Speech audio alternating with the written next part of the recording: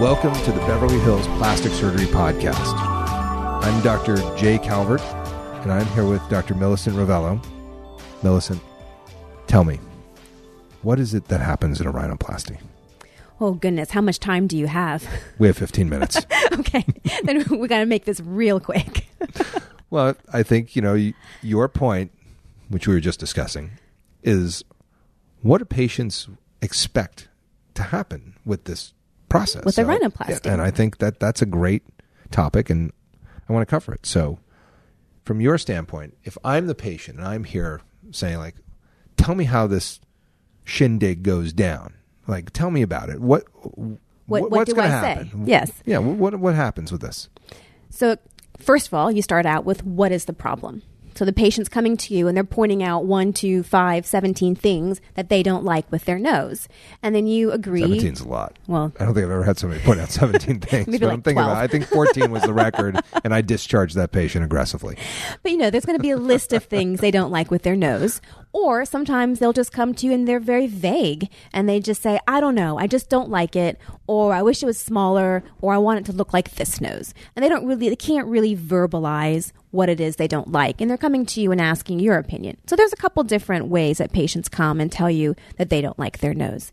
So then you have to look at it and you have to decide based on your aesthetic and what your idea of a good nose is, what's wrong with theirs and how can you get it to what you think would be a good nose. Right. And the range of quote unquote problems is huge. I mean, it could be a tiny little hump on the top, or it could be a big fat nose that needs to be reduced all over. So it really is dependent, number one, on what the problems are. Do you ever tell them that they have a big fat nose? Because it's not very nice. All the time. That's so rude. I don't. I really don't. I just, They know they have a big fat nose. I mean, when you have a bad... Listen. I think we can make it a little more refined. Listen, you know when you have a bad nose. Trust me. I know. Like, I'm there. I got it. But patients know. They know what their problems They know are. what the problems are. are. And then that's why they're there. Okay. And that's why we are there to help. And we do help. And you do. And then you try and... Too much information is overload. And I feel like, especially with rhinoplasty, it is such a complex surgery, more so than many of the other plastic surgeries that we do, that it's hard to condense exactly what we do for someone who is not actively doing the surgeries themselves. So when someone tells me what they don't like, then I take that problem and I try and simplify what exactly it is that we're going to do. So you have a little dorsal hump, we're going to go in and we're going to shave it down. That's as simple as I can make it. You don't like the tip. Well, let's go in and we'll cut some of the supporting structures, or we will refine them. We'll put a little graft in here, or we'll make the tip smaller. And I give them, the idea of what we're doing, but I don't get into exactly the specifics, Well, it's hard because then detail. Otherwise you have to teach rhinoplasty to your Exactly. patient. That's the whole they're not course. able to do it. Like there are people who did residencies for 7 years who can't tell you how to do a rhinoplasty. Exactly how to do a rhinoplasty. Yeah, so you have to keep work. it a little on the vague side. But I feel like there's a lot of patients who, with all of the social media out there and everything that you can see and everything that you can look at, they think they know how to do rhinoplasty. And so they'll come to you and say, well, I want this, and this done. I want spreader grafts. Yeah, I yeah. need this, and I need lateral curl strut grafts, and I need, columnar strut. And they're telling you what they think they need, but it doesn't work that way. Yeah, I know. It doesn't work that way at all. I mean, unless you are an expert, you really aren't in a position to tell somebody how to do rhinoplasty. Not at all. It's like if I were to take my car to the shop and I know there's something wrong because my dashboard is blinking, I have no idea what's wrong with my car. And you're not going to tell them how to fix it. I'm not going to tell the mechanic, I think you need to do it this way or that way. I say, you know what? Maybe you're cheating me, maybe you're not, but you clearly know more than I do, so I just have to trust that you're going to fix what's wrong. But they are definitely cheating you. I promise you that. 1,000%. Oh, my God. But hey, so long as my car is fixed, so I'm okay brutal. with it. Whereas in rhinoplasty, if you say what you're going to deliver is a result, then how you make the soup isn't exactly the most important thing to the patient. Some patients do want to know. And that's fine. And I'm happy to walk them through that. That's even fine. though if they are truly not skilled in the art of rhinoplasty, then it has to sound like, foreign language. Right, Yeah, right. Absolutely. Right. Because, how could you possibly know, when I say I'm going to do lateral curl steel suturing, and then I'm going to, put in a articulated rim graft and probably do a caudal, septal extension graft along with some support grafts at the end of the, it's all Greek. Then you're like, okay. So, are you going to get into like, well, how big is that caudal septal extension going to be? Are you going to do 2 millimeters or 3 millimeters? Well, I was thinking 2, but maybe 3. I'm not sure. I'm going to see when I get there. You can't have that conversation. No, it doesn't work that way. No. But I think depending on how much they want to know, information is important. I would want to know. You want to give as much information as you can, but you want to package it so that they understand what's going to happen. Yeah. And I solved that problem simply by videoing the operation and saying, here, watch this. And then they go, whoa, is that my face? I was like, yes, it is. Yes, it is. I have no problem with people watching the operation. They should watch them. Absolutely. Right. You should see how your nose got fixed. It's cool. Yeah. A lot of patients really like it. And then other patients mostly, pass out and, blow chips. they're not into it. And but the caveat, those are the ones who shouldn't watch it. Is that operation you did on that patient is probably not going to apply to the next patient that sees that close. video. So nope, not even close. It's not the same. No, I know. One of my patients has likes to show her friends her video. I'm like, that's really not nice. She's like, okay, let me show you. Then they're looking at you with your nose and like, here's your nose blown open. It's like awful. It looks like pizza. It's terrible. Yes, some people don't like watching surgery. It's bizarre to me, but no, we're totally. They get totally grossed out by it, which is probably reasonable. I like to watch other surgeries too, like things I don't do, like a splenectomy, for instance. One of my favorites. I'm a big splenectomy fan. Do people videotape splenectomies? They these do. They days? do laparoscopically. They do laparoscopic. Okay, so cool. For sure. Yeah, it's great. Getting all those little short gastrics. I'm into it. I'm like a splenectomy fan. I came from general surgery, obviously, not ENT. Although I did a fair amount of ENT in my residency, which is where I learned to do these noses, because we did 2 months a year for 7 years while I was in Pittsburgh. Very helpful. That's a lot. It's a lot of ENT. And I did no E. I did a lot of N and T on those rotations. Ear, I never did nose, any ear. throat. Right. I never did any of the, I didn't do otology, so I couldn't help you with that. If you can't hear, I'm going to send you to somebody else. But I can help you with your nose. So the other thing that you were alluding to in what happens with the rhinoplasty is the recovery is what a lot of people want to know about. What can I expect afterwards? You can expect that you'll have a splint on your nose, possibly splints in your nose. Mm-hmm. With us, I know you don't Always. pack. But you don't pack. No, I don't. So no packing. Like packing is medieval. That's like packing. That's from another time. Is like gauze, like the gauze you'd put on a wound, just not shoved. No, it's pretty much shoved up there. Nose. Yeah, yes. It's pretty rough. Yeah. So yeah, packing is no good. I don't use it. The only time I pack a nose is if it's bleeding. If somebody's got like a bad trauma or something like that, then I'll use some packing. What else? They're going to expect to be down for the count for 2 or 3 days, but then they'll be kind of come around. They're going to look worse on the second and third day than they do on the first one post-op, and by the 7th day when they come back to see us, they look a lot better. They're okay. That's good. So come back when you look better, because it's rough. They all say it. They're like, "Oh, you should have seen me at 3 days." I was like, "Oh, I know. It's awful." And I tell them it's going to be awful, and I try to ice, do all these things, elevate your head. We have a whole battery of things for them to do to try to keep the swelling down. And again, primary rhinoplasty, different from secondary rhinoplasty, be another topic for another podcast, another day. But in general, after I tell people restaurant ready in like 2 to 3 weeks. I think that's reasonable. You'll have that splint on the outside and or the inside for 7 days. Right. Back to work in 8, 9 days. Yeah, that's exactly. fine. You'll be a little bruised. You'll have, more or less, depending, some black eyes, some bruising under your eyes. The nose is going to be swollen. There's no way around that. But I would say, restaurant ready 2-3 weeks, primary rhinoplasties. Yeah, I like that restaurant ready concept because people get it. They're like, oh, okay. Yeah, so I can go out and do stuff. Yeah. Right. And it won't draw attention unnecessarily. And I would say that you can go to the restaurant on post-op day 1, but you'll get a lot of attention. Sometimes that's the point, right? It's the look. The nose splint walking around Beverly Hills. Totally. It's kind of Why a look. not? Yeah. Kind of wear that thing. Like, wear it well. You know what? We should have nose splints that have our names on them. It's so expensive, I can't do it. For one-time use, it would be awesome. It would be pretty cool. All right, we'll try it. We'll see if we can silk screen them on there or something. There you go. Or sputter coat them. Recovery, right? So 7 days splints, swelling, some black eyes for a few weeks, primary rhinoplasties. Most of your swelling is done, I would say 80% at 6 weeks. And that's when you're really going to see kind of the shape coming through. Yep. By up to 3 months, 3 to 6 months for a primary before all that swelling And is not really really down. done until 12 months. 12 months for final results. And secondary is longer. Oh yeah, take those numbers and triple them. Yeah, double them at least, maybe triple in some cases. But I think, not until you're at the 2-year mark for a rib graft or something that, if they really had a secondary rhinoplasty, it's 2 years. Right. And then what about like management of the nose in the postoperative period? Do you prefer taping? Do you like to tell them to tape the nose? I do. I have them tape. So 7 days. Do you use the Dr. J. Calvert nose taping video to demo that? Because a lot of people do. Yes.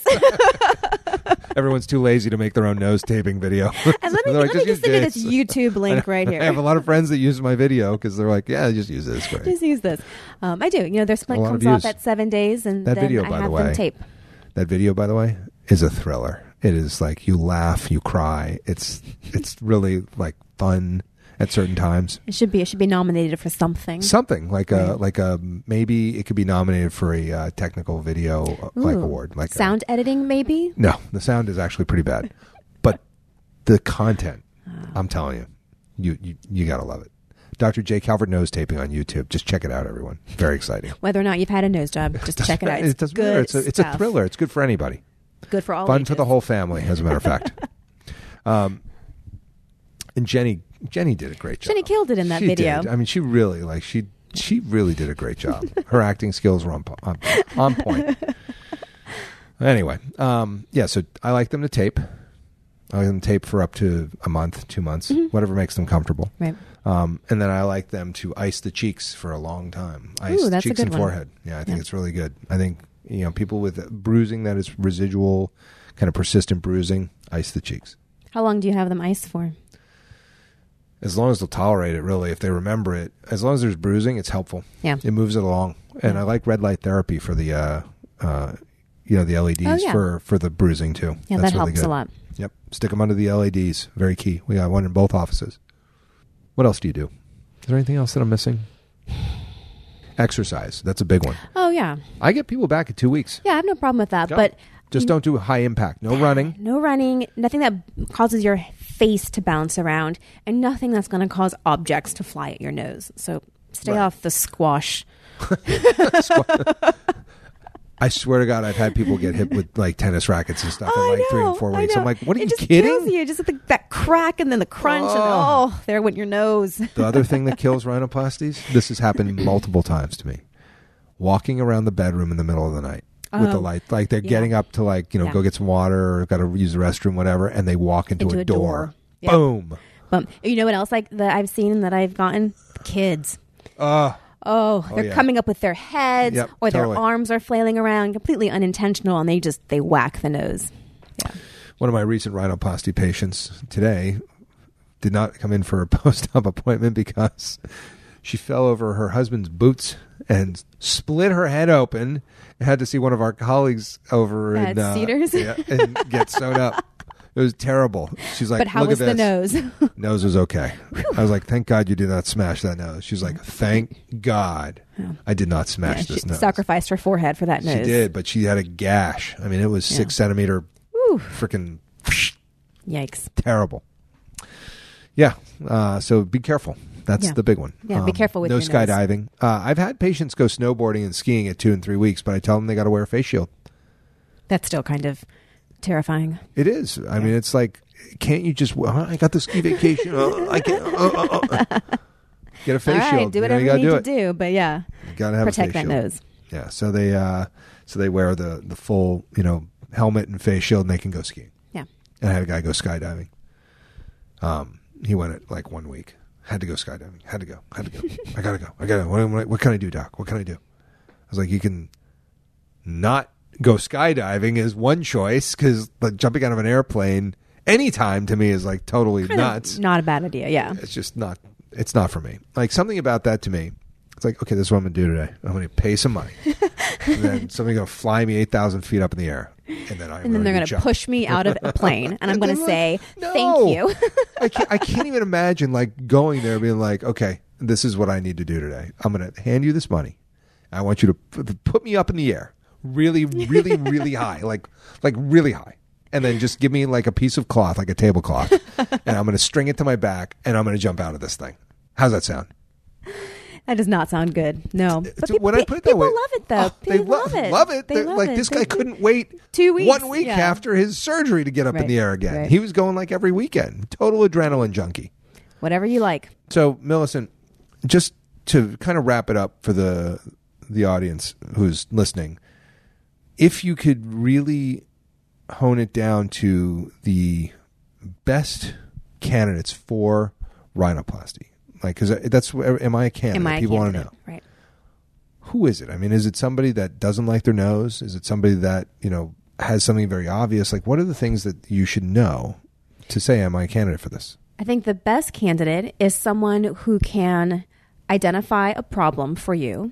Point at it. And say, this is what Describe I do not like. Yes. And someone who has very reasonable expectations. This rhinoplasty will definitely change the look of their face, but it's not going to change their entire appearance. So you have to be realistic about what you're doing this rhinoplasty for. And then, is what you're asking for attainable? Can it be done? And if all of those three things are there, then that person's a candidate for a rhinoplasty. Absolutely. And you have to have time off, and you have to have some support. Oh, yeah. Somebody to be That's with you important. on the night of surgery. Right. And then you got to recognize that you're going to spend some money on this. Oh, it's not. It ain't cheap. It's not cheap. Surgery Nor ain't should cheap. it be. No, these are complex operations. For sure. And there are very few people that really do them all the time. And that's the key. Make sure you pick somebody that does. All right. Well, there you have it. I think that was what you had in mind, and I'm glad we could oblige. So this is the Beverly Hills Plastic Surgery Podcast, coming to you from the 90210. The Beverly Hills Plastic Surgery Podcast is brought to you by Rock Spa. This is MediSpa, located both in Beverly Hills and Newport Beach, providing services such as Botox, fillers, lasers, and all therapy, as well as hydrofacials and all the aesthetic products you could possibly need. It's run by the medical director, me, Dr. Jay Calvert. Rock Spa Beverly Hills is located at 120 South Spalding Drive in Suite 340, Beverly Hills, 90212. The phone number there is 310-777-0496. And Rock Spa Newport Beach is located at 1617 West Cliff Drive, Newport Beach, California, 92660. The phone number there is 949-644-1111. You can go to their respective websites, rockspanewportbeach.com or rockspabeverlyhills.com. Rock Spa was created to help my patients maintain their aesthetic beauty in between whatever operations they have throughout their lives. It's something that allows patients to come in, get their facials, skin treatments, take care of all the Botox fillers and lasers that they need to keep up their beauty. And if they've invested in any of the aesthetic operations I perform, it's the way to maintain those operations. If you mention this podcast, you will get the members' pricing for your hydrofacial. The Beverly Hills Plastic Surgery Podcast is the way that Dr. Ravello and I talk about the issues that are important to us in plastic surgery. But there's nothing better than getting to take care of our patients and do plastic surgery. Our practices are located in Beverly Hills, and I also have a satellite office in Newport Beach. If you'd like to get more information about our actual plastic surgery practices, you can take a look at my practice at drcalvert.com and Dr. Ravello. RavelloPlasticSurgery.com. My phone number is 310-954-1355, or you can contact us directly through the website, RavelloPlasticSurgery.com. You can learn about my practice at drcalvert.com, and you can reach my office by calling 310-777-8800, and that will get you an appointment either in Beverly Hills or at the Newport Beach office. My practice is located in Beverly Hills. Our office phone number is 310-954-1355. You can also contact us directly through the website, which is RavelloPlasticSurgery.com. We look forward to seeing you in the office for some aesthetic tune-ups.